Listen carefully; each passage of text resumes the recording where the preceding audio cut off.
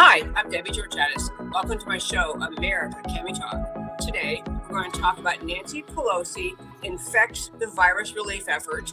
Women Leader Series, Konni Burton joins me. She's the founder of the Texan Independent newspaper. Virus and the death of reason. And finally, quarantine, the economy matters too. And of course, I'll tell you why these stories matter to you. Stay tuned. I am America. One voice, united we stand. Debbie Georgatis, host of America Can We Talk, is an author, attorney, and political analyst whose mission is to inspire the American political conversation about preserving liberty in the best country on earth.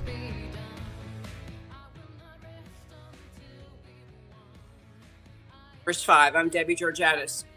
We talked a little bit yesterday, and I want to talk about it again today, where we are in Washington trying to get the relief package put together to help Americans suffering because of the coronavirus meltdown of our economy.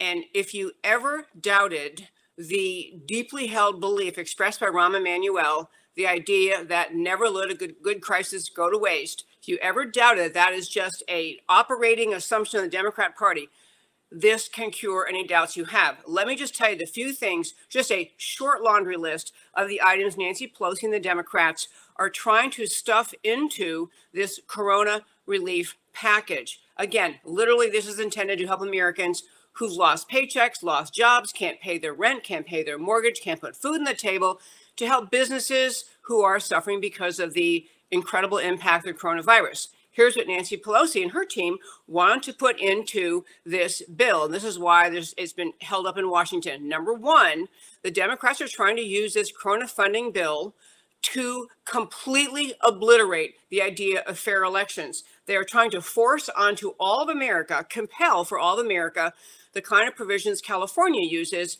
in order to cheat the electorate out of the right to have fair elections. They tried to put in the bill, this is, again, the Pelosi Democrat team, mandating the counting of provisional ballots.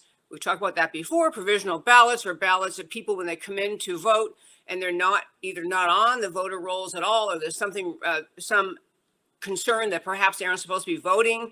They vote in some other state. You fill out a provisional ballot. Mandates counting provisional ballots. Number two, nationalizes the requirement of same day as election voter registration. Any goofball can wander in on election day, register and vote. And third, nationalizes the practice we've talked about many times called ballot harvesting. The basic idea of having people go around to homes of people who are perhaps homebound or not particularly active, perhaps very senior, and go in, bring them ballots, supposedly have the person vote, pick that ballot up and deliver it back to the county election commission to be voted as a valid ballot. It is a known tactic to cheat in elections. So, and this is what the Democrats would like to force on all of America, as opposed to letting states set their own practices and rules with respect to voting. So that's just one arena of just contortion of the coronavirus bill that the Democrats have been up to.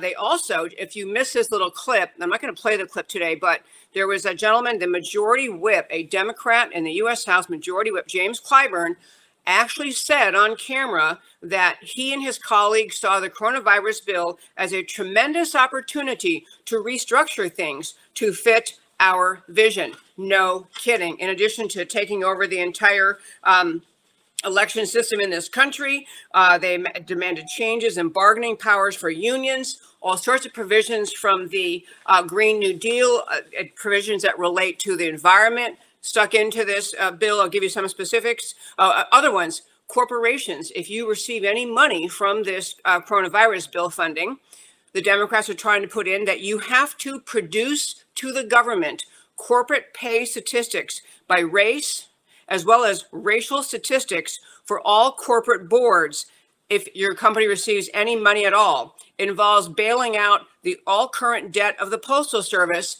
which, by the way, oddly, personally benefits Nancy Pelosi and her family, requires early voting happen in all states, a $10,000 bailout for all student loans, for companies accepting assistance from this bill, forcing them going forward to fill at least 1/3 of their board members by people chosen by the company's workers, provisions, all sorts of changes to collective bargaining rules, full offset. There's all sorts of environmental things in there about with respect to the airlines, full offset of airline emissions by 2025, essentially demanding that the airlines pick up the cost of what they claim is they're requiring them to offset the harm to the environment done by the use of airplanes, $15 minimum wage at companies receiving any assistance at all, oddly, retirement plans for community newspaper employees, permanent paid leave at companies receiving assistance, and last little shot, because I could go on for the entire show today and just list the absurd demands made by the Democrats for this funding bill. But I'll end with this one. In the draft Nancy Pelosi has put forward for this funding bill, the word diversity, demanding diversity, occurs 32 times. This is a just playground for the radical left, for the Nancy Pelosi and the Democrats to contort the purpose of this bill, which was to get assistance to Americans as quickly as possible in light of the harm done to our economy by the coronavirus.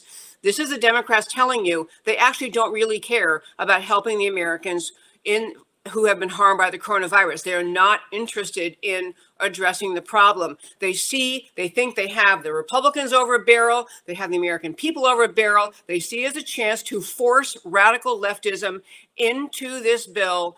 And so far, at least, the Republicans in the Senate are saying no way. I'm actually hoping that at some point, Donald Trump can just say, you know what? We may just try to get through this without this massive spending bill. Has already been another one, but without this massive assistance, because we can't let the Democrats put in place their radical socialist agenda just so we can get money to Americans who've been harmed by this coronavirus epidemic.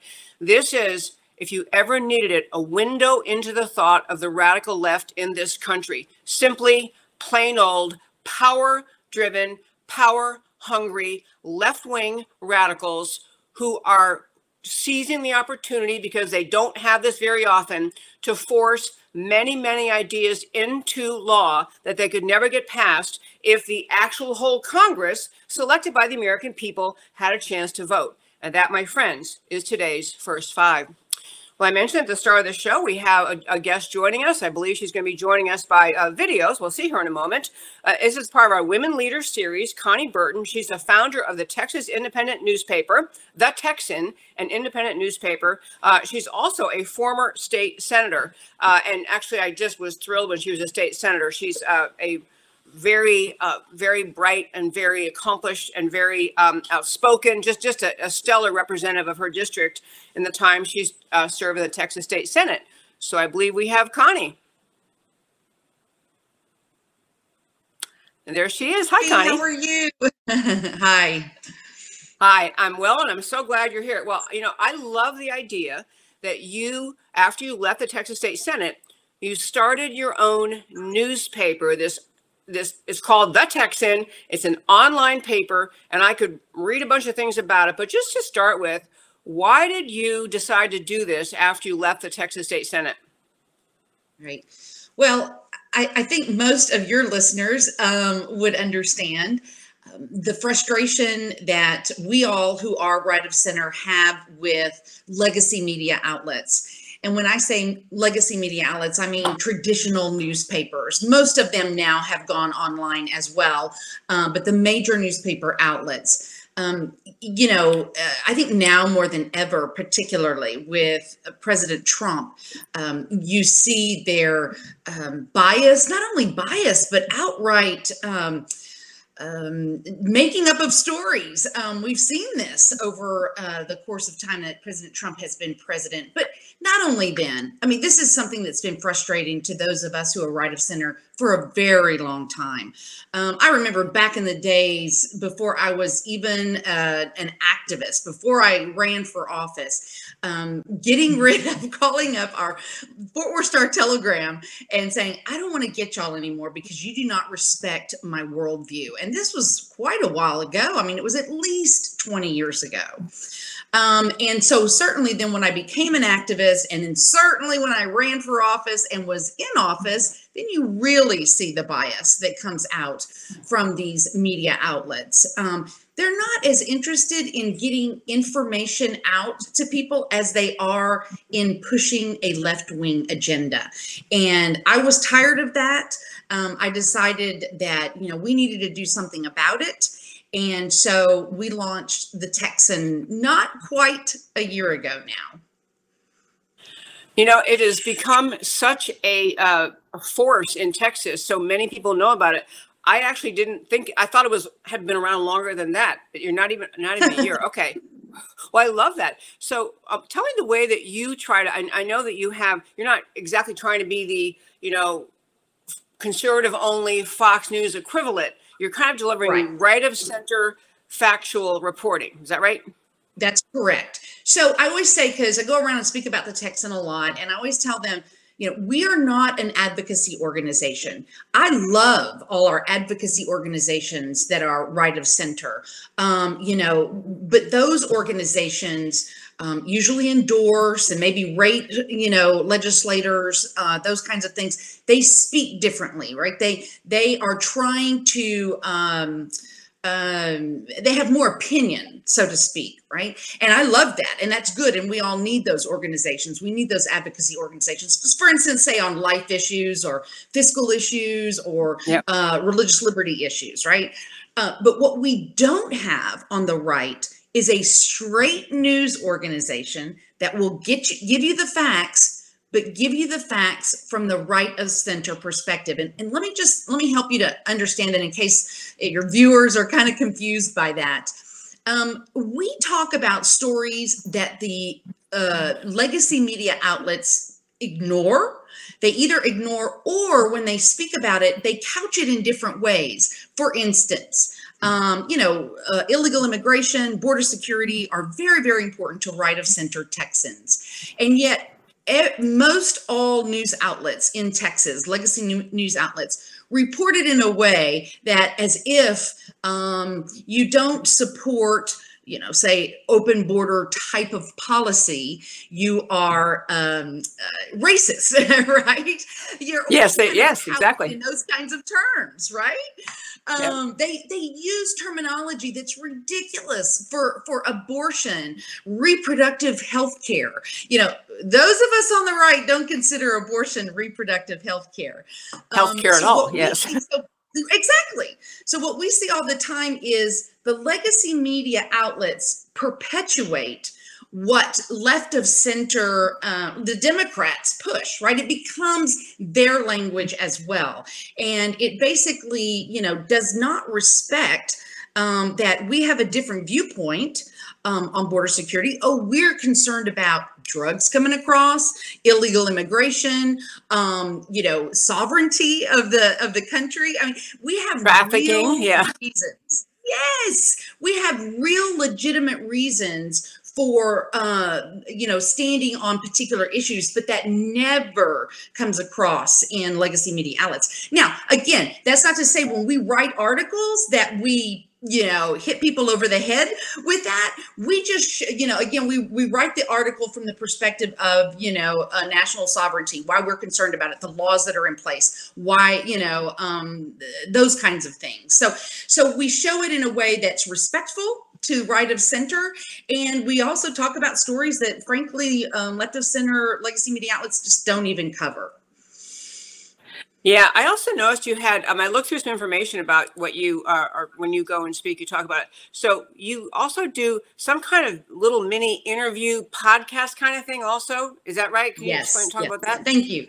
Yes. So we also, in addition to all our content that we have on our website, which by the way is the Texan.news. So when you go to the Texan.news, we've got lots and lots of content there for you to take a look at.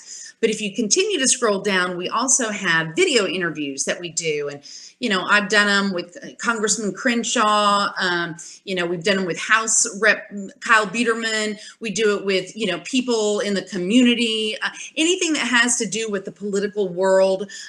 We have interviews And like, for instance, we had a whole series of them, very hot race in Austin before the primary election. All the Republican candidates that were running in the primary. It's a seat that's traditionally been safe red, but it turned blue last election cycle. And so there's a lot of Republicans that are coming in to try to win that seat back. So we had an interview with all of the candidates so people could see it. Another one that might be interesting to a lot of people is, we have a race for this Republican state chair. And I interviewed Colonel Alan West and James Dickey both separately and just tried to ask them the same kinds of questions so that, if you're a delegate and you're going to the convention, that might be helpful as well. That was very good. Yeah, very, very good. So I do want to ask you about some specific topics that I happen to see articles in the Texan. And again, it's the Texan.news. I had that down to tell people because I do want people to go look at it afterwards. But I do want to ask, so you employ people. I mean, you've got reporters who go out and cover stories and write stories, correct? Okay. Yes. So that is obviously right. Is that. Go ahead. So it ain't free. So that's okay. So you got to have subscribers to pay these people who do the work, right? That's correct. My husband and I, when we looked, it's probably not surprising to most of your listeners and viewers that right now, most media outlets are going under. And here we are opening a media organization, right? So obviously we looked a lot at the models that are out there, what they're doing wrong, what these legacy media outlets are doing wrong, which we know first and foremost is they do not respect the worldview of half of Texans or half of the country, frankly, right? That's a big portion of why they're going under. But there's additional reasons too. And so obviously we looked into, how we could sustain. And so my husband and I, just like most people that launch a business, we put a lot of our eggs into this basket. We have launched it. We, are putting the seed money to get this baby started. That's how much we believe in this, that we believe Texas needs this. And we've got an editor. We've got 3 staff writers in Austin. We've got an outreach director. We've got an IT marketing guy. We've got our operations director. We've got freelance writers in other areas of Texas. We have got people that we are paying. We have a payroll. We are a legitimate business. We are not, a couple of people who sit behind a computer, right? And so, yes, you're correct. They need to be paid. And so how we are functioning is we are a subscription site. And frankly, Debbie, you've probably noticed as well that most of these legacy media outlets, it's just like back in the day when we subscribed to our newspapers. Sorry about that. We subscribed to our newspapers and it came on our driveway every morning. Now, they're all going to a subscription based online as well. And the reason we're doing that is because we want to be accountable to our readers and to our readers only. We don't want to be accountable to advertisers who are more interested in clicks. Therefore, your headlines need to be sensationalized. That's where we get this clickbait that so many of us get so tired of.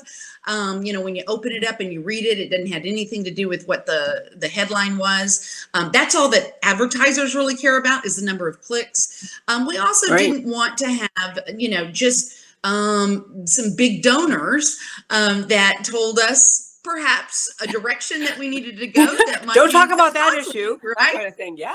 Right.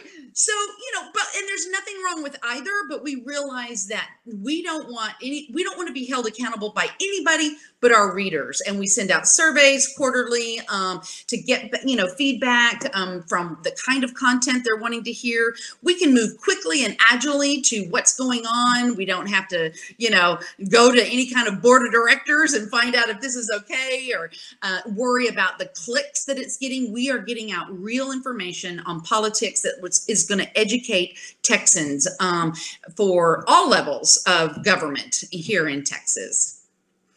Okay, I have meant to mention also, Konni, that you have a presence on Twitter, and I was going to share that.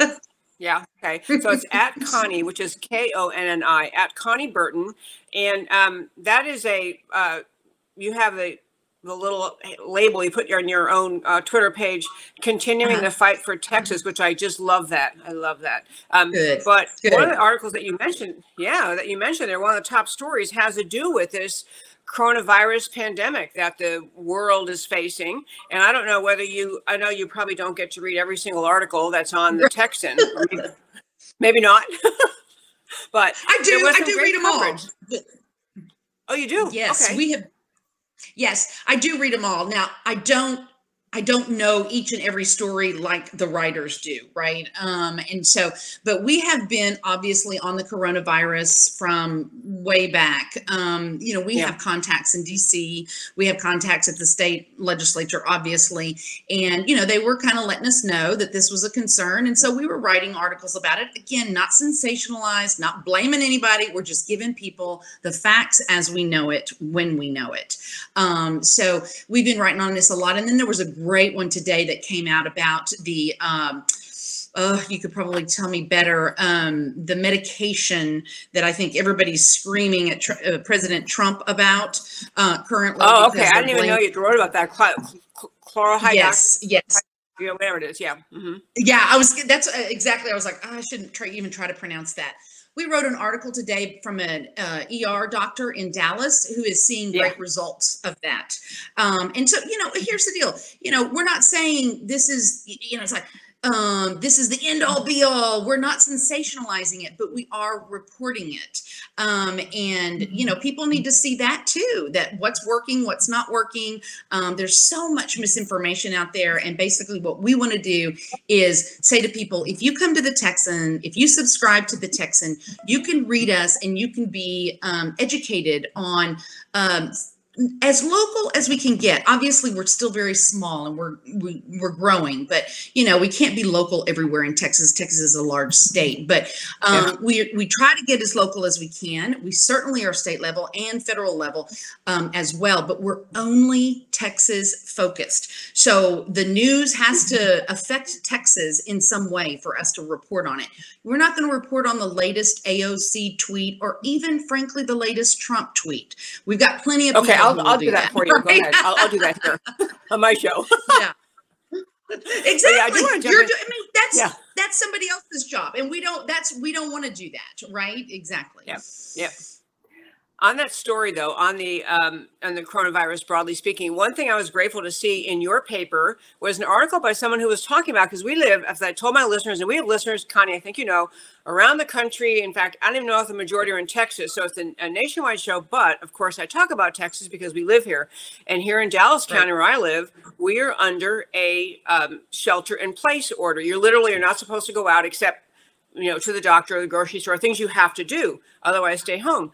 And there was great controversy about the issuance of that order.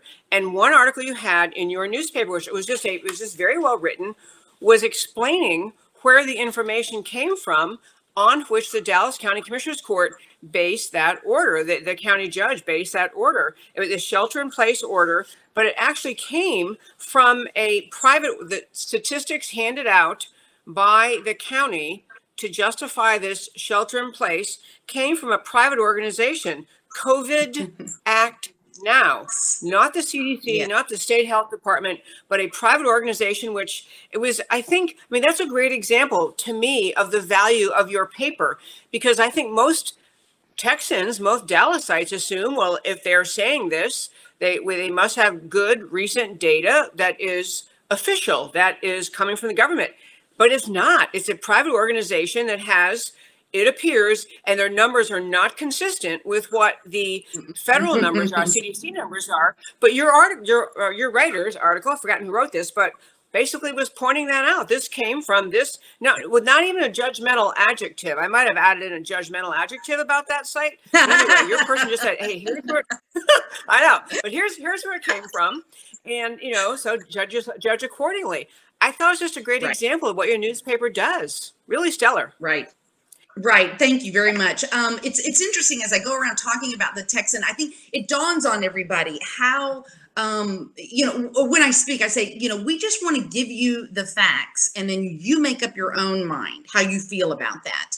And everybody just kind of goes, thank you. All right. I mean, they likely all of us who are right of center likely will end up at the same place. Maybe not. Maybe there's some nuances there, here and there.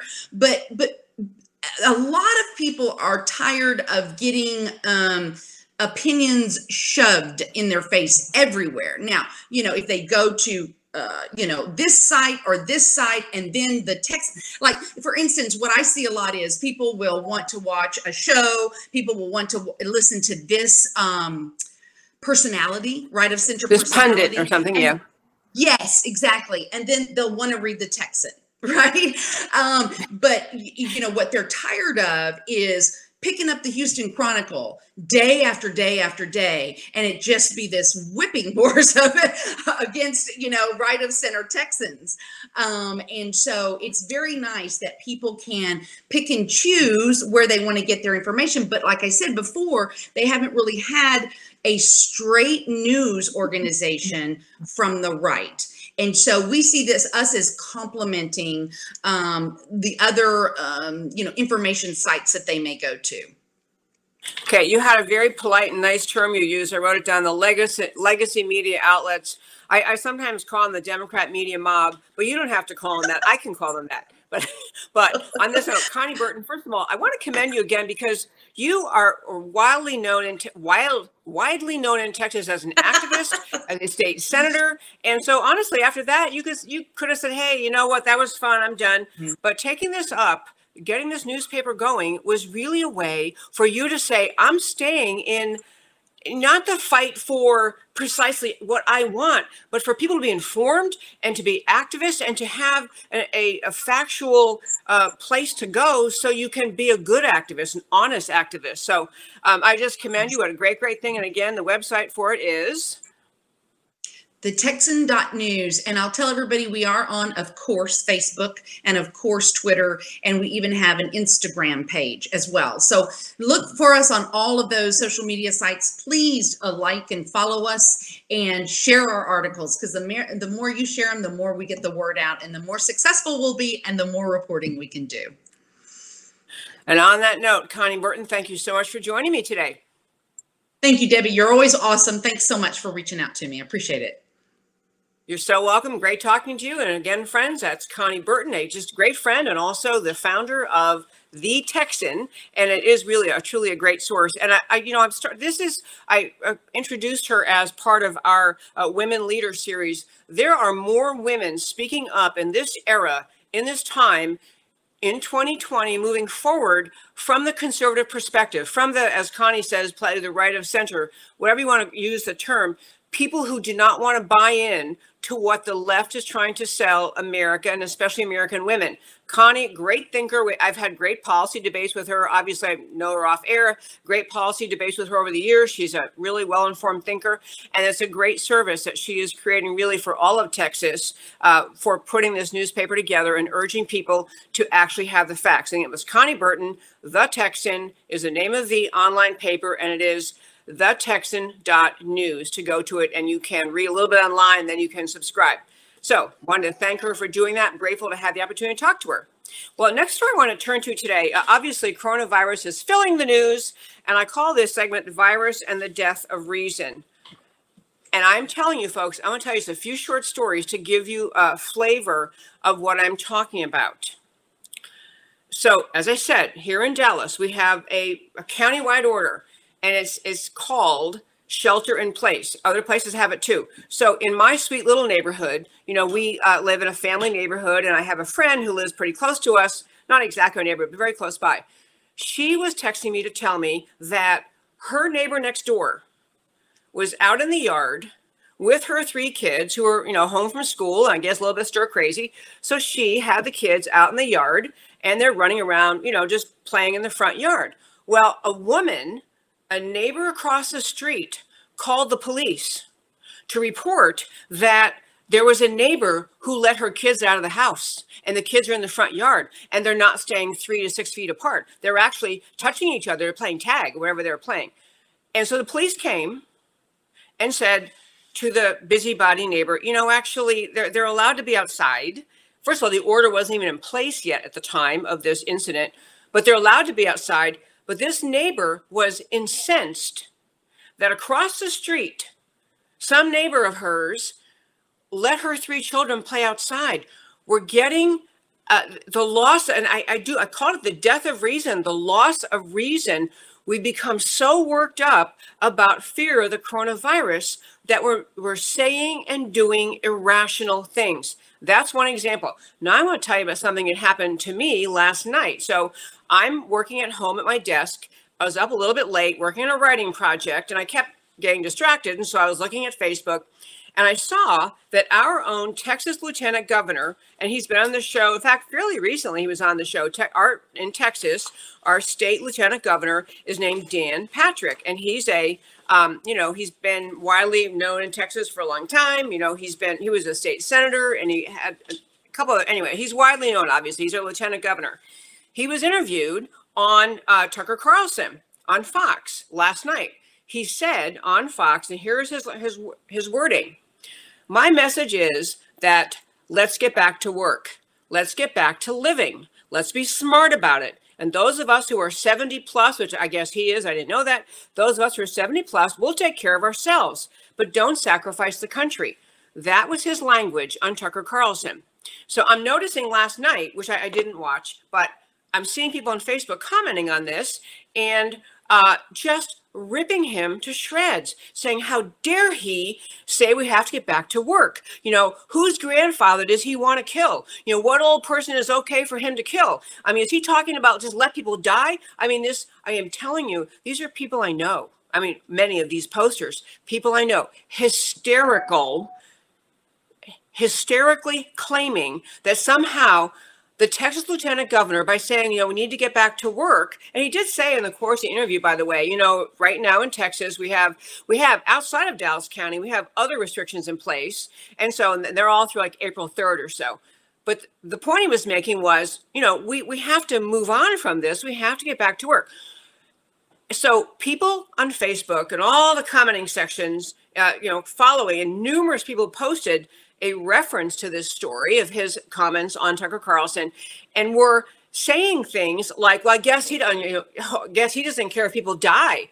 So I usually stay out of political debates on Facebook because it's usually all one-sided. And so either I already agree with the people or they're not really there to have a conversation. They're there to just vent and they don't really want to hear the other side. But I tried to weigh in and just said, hey, I don't think he's saying that he doesn't care if people die. I think he's saying we have to find some balance between how long we stay home, and in Dallas County, shuttered in our homes, how long we stay home, and then what impact that will have on the economy as we go forward as a country.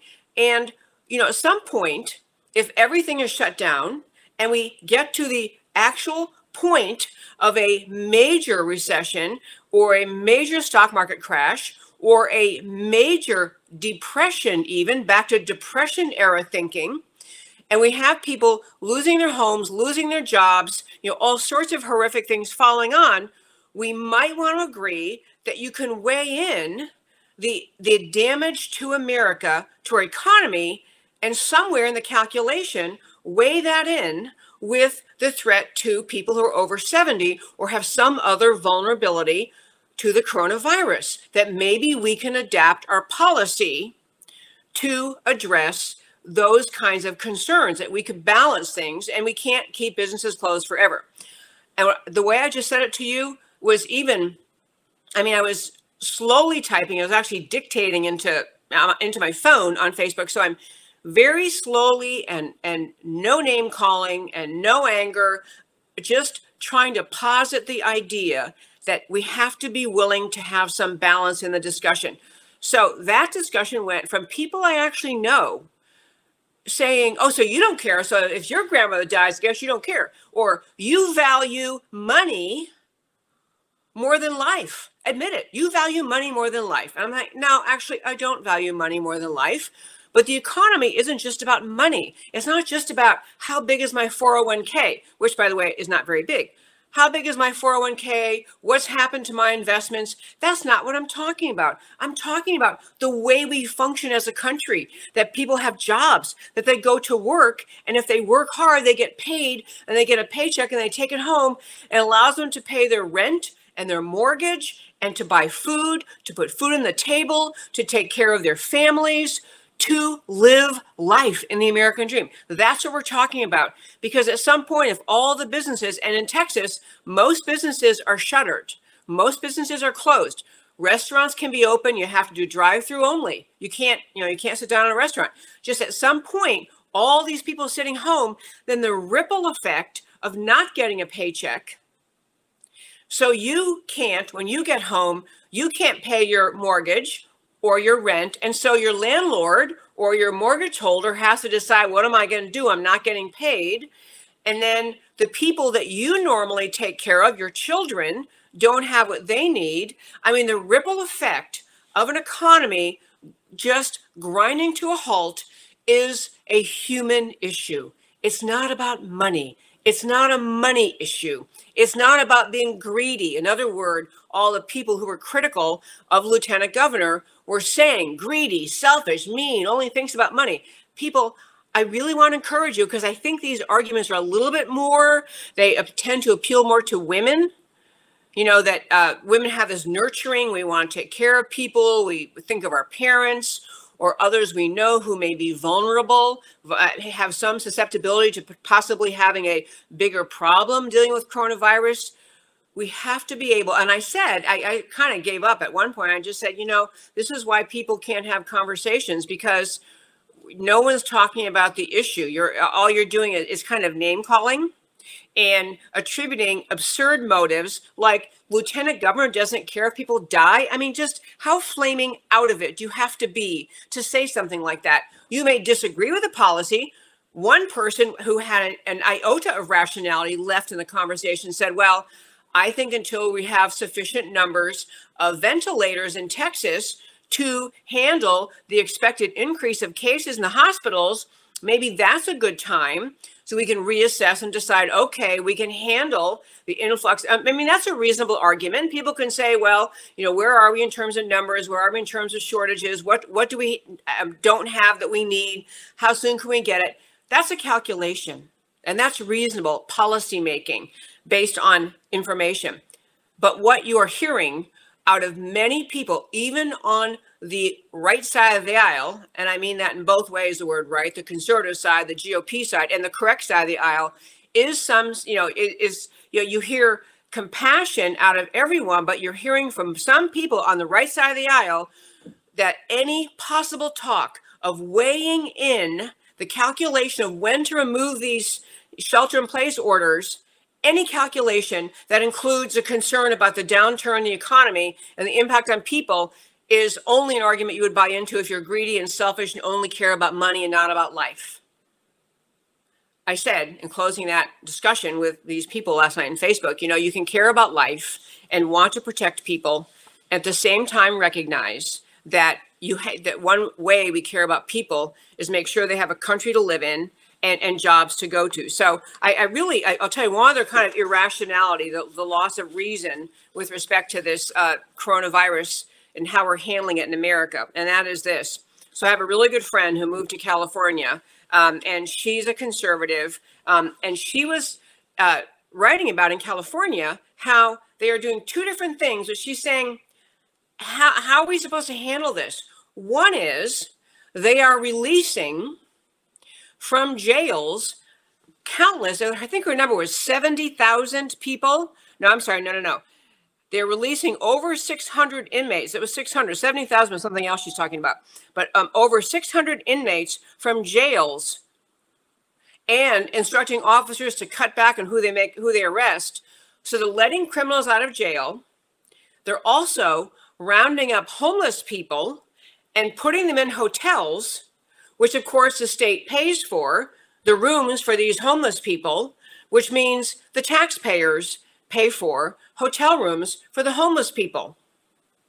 And she's getting at, where is the fiscal reason here? My community's gonna be more dangerous. I got inmates, wandering in the streets now. We have actual people being let out of jail. And then compounding that, we're gonna have to raise our taxes, or in some way, the people, because the government has no money. Whenever any government says, let the government pay for that. Whenever any advocate tells you the government will pay for that, what they mean is you, the taxpayer, will pay for that. She's just saying, are you freaking kidding me? Where is the money going to come from? And we all know the answer where the money is going to come from is the taxpayers, the ones who actually go to work and pay their taxes. Two last points I want to hit before I turn. I do want to get to a brief segment about the quarantine and the economy, just a couple more points on that. But I want a couple other in this little segment about how we've been driven into insanity, or I didn't really call it that. I called it virus and the death of reason.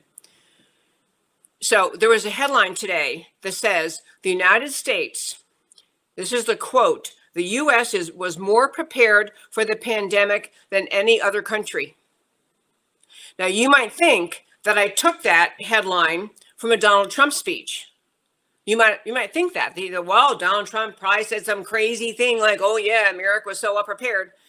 That's actually the result of a study that was released today by Johns Hopkins University. Johns Hopkins, one of the premier universities in the nation, massive international study. The United States was more prepared for a pandemic than any other country in the world.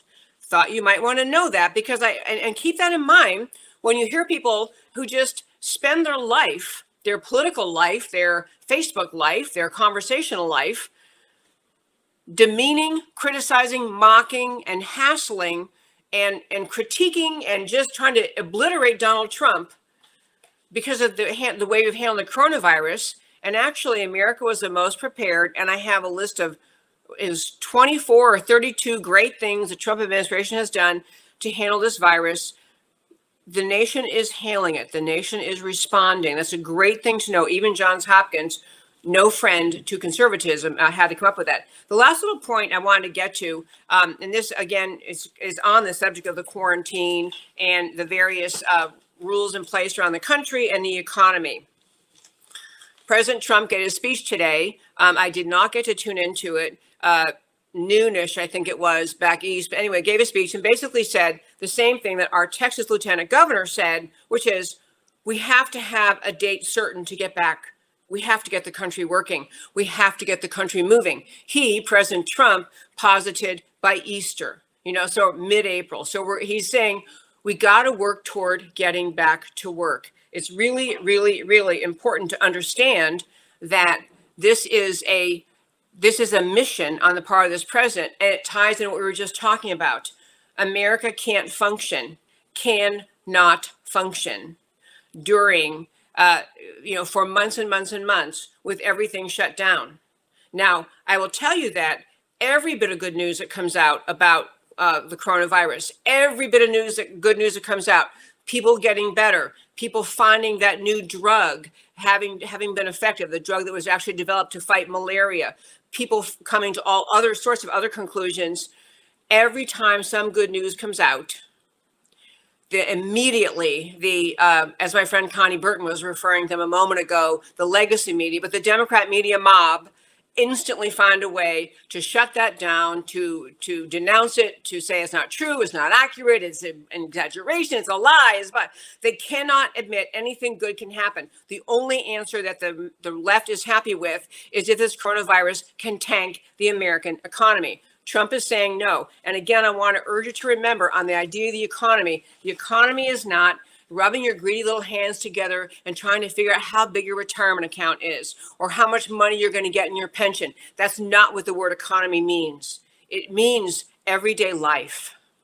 It means the ability to pay for your life, to be able to keep your family and yourself and your home with a roof over your head, with your basic needs met. Even with an economy means the idea that more and more people moving into the workforce, whether it's because they are young and finishing high school or college, or because they're returning to the workforce after having been stay-at-home mom for a while, all sorts of reasons people will move into the economy, is having jobs available. And there needs to be in this country actual leadership that President Trump is trying to show that goes beyond the, are we doing enough to make, to tell everyone to shelter in place and keep washing your hands and, stay your social distance away. And I mean, all the things people are doing to comply with recommendations to prevent the spread.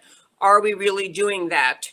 And if we're doing all of that, which everyone is doing, what is the reason that I'm sorry, it's just I'm doing this from home and my sorry, that was distracting. Doing this from home, my phone's buzzing at me. But, there's just a really, really important thing to keep in mind as we are working on getting ourselves through the coronavirus, to recognize that this coronavirus thing will pass. We will get through it. But I'll tell you, actually related to the lieutenant governor, right before this show today, I happened to be on a conference call with him, with Lieutenant Governor, and honest to goodness, folks, when you realize the real statistics in Texas, and these are just for Texas, other places are having different answers, but we're doing very well handling this coronavirus. We're doing very well. We are very justified in trying to be careful to not destroy the economy just so we have zero spread. We don't want any spread. We can take measures to cautionary measures, follow the instructions, but we cannot continue with this full stop shutdown, especially in light of the fact that the Democrats are telling you from Washington, as I mentioned at the start of our show, in talking about trying to get the coronavirus aid package out, the Democrats are seizing on this opportunity to put in place radical leftist socialist agenda items, radical extreme socialist agenda items, forcing them into a bill which they know the country needs, that the Republicans have to pass. They think somehow they can get away with this. And I'm telling you, folks, I think it's going to backfire on the Democrats. I really, really do. And I'm going to close out this show segment. I'm going to get to why it matters to you, but I really want to encourage you to be part of the informed, intelligent solution. I'm going to be sharing data on this show on Thursday about where we really are in terms of numbers and statistics, where we are in terms of the number of deaths we've had and cases contracted, and how we're doing handling them, and what percentage of people being tested end up not having the virus. And just to encourage you, do not let the media get you caught up in this hysteria and hype that is truly very, very harmful to our country, to our economy, really, and to everything we're trying to do to keep our country together in the course of this amazing, very, very troubling time. It's vital that all of us be informed, stay calm, follow the instructions, do not get caught that we're supposed to do the hand washing and all that. Do not get caught up in the hysteria, and do not get shouted down like I kind of figuratively was last night on Facebook. Do not get shouted down by the people who are so afraid about the virus that they're perfectly willing to let the economy tank in order to completely eliminate the threat of coronavirus. In fact, I'll just tease this a little bit about the conference call I was on. To be really clear about the coronavirus, we are going to get through it. We're going to have warm season come. We're going to have summer. We're going to have heat and humidity tend to kill viruses. But we're also to understand viruses, they may go away for a season, but like the seasonal flu virus, it will come back. Next year we have the seasonal flu virus every year. We have the flu season. This coronavirus may come back. We cannot assume that we can all shutter in place until the virus has been completely eliminated. Because if we do that, we will have eliminated our country. It's that straight out, flat out true. If you're going to say we have to stay home and shut down industry, shut down America until the virus is completely eliminated, you're agreeing to truly the end of America, the end of the American dream, the end of the economy, the destruction of our country. We cannot let it go that far. And there are many reasons to doubt the motivations of some people pushing that agenda, pushing that, stay in place longer, shelter in place longer, nothing can open, nothing can function. Many people on the left are salivating, watching the destruction to the economy that was Donald Trump's premier victory, premier performance over his in his first term. The economy's performance, his success in the economy were just irrefutable. The Democrats had no talking points in response to that. I am not saying the Democrats want everyone to suffer. I am saying that they see the impact of coronavirus destroying all of the gains in our economy brought to America because of Donald Trump's conservative fiscal policies, and the Democrats are ecstatic to see the economy in ruins because it makes it more likely they can remove Trump. Do not doubt me on this. Do not think the Democrats wouldn't possibly think of anything so cruel as that. They would, and they do. And that, my friends, is my show for today. I'm going to turn to telling you, as I always do at the end of every show, why the stories we talked about today matter to you.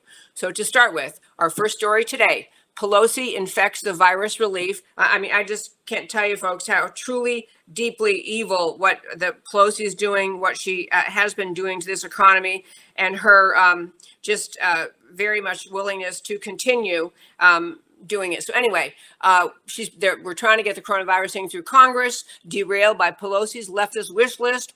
32 mentions of diversity, national election corruption, postal service bailout, Democrat Clyburn, tremendous opportunity to restructure things to fix our vision, fit our vision, because the Democrats want the vision they have for America, nothing like what we Americans would ever want.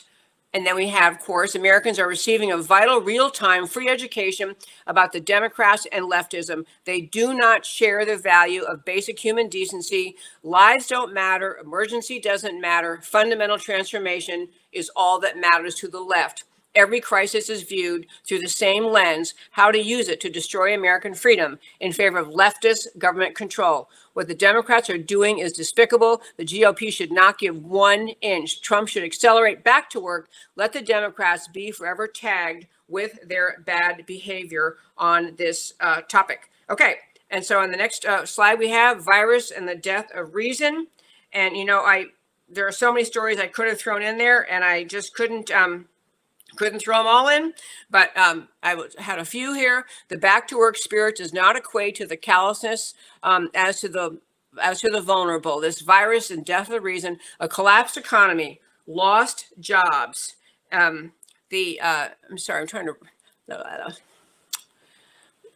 Lost jobs, a total shutdown of America is wildly out of proportion to actual lethality data. We can do multiple things at once. Get back to work and control the spread and care for the vulnerable. Why is every bit of good news spiked or instantly berated? Thousands of recoveries, often compared to a bad cold. Chloroquine in correct prescribed form is showing efficacy. Florence, Italy mayor actually promoted Hug a Chinese because political correctness taught him that racism is worse than a virus. Now, look at Italy. On the quarantine economy affecting health too, the economic collapse is not impersonal. It deeply affects emotions and coping capabilities. There is no vaccine for suicide.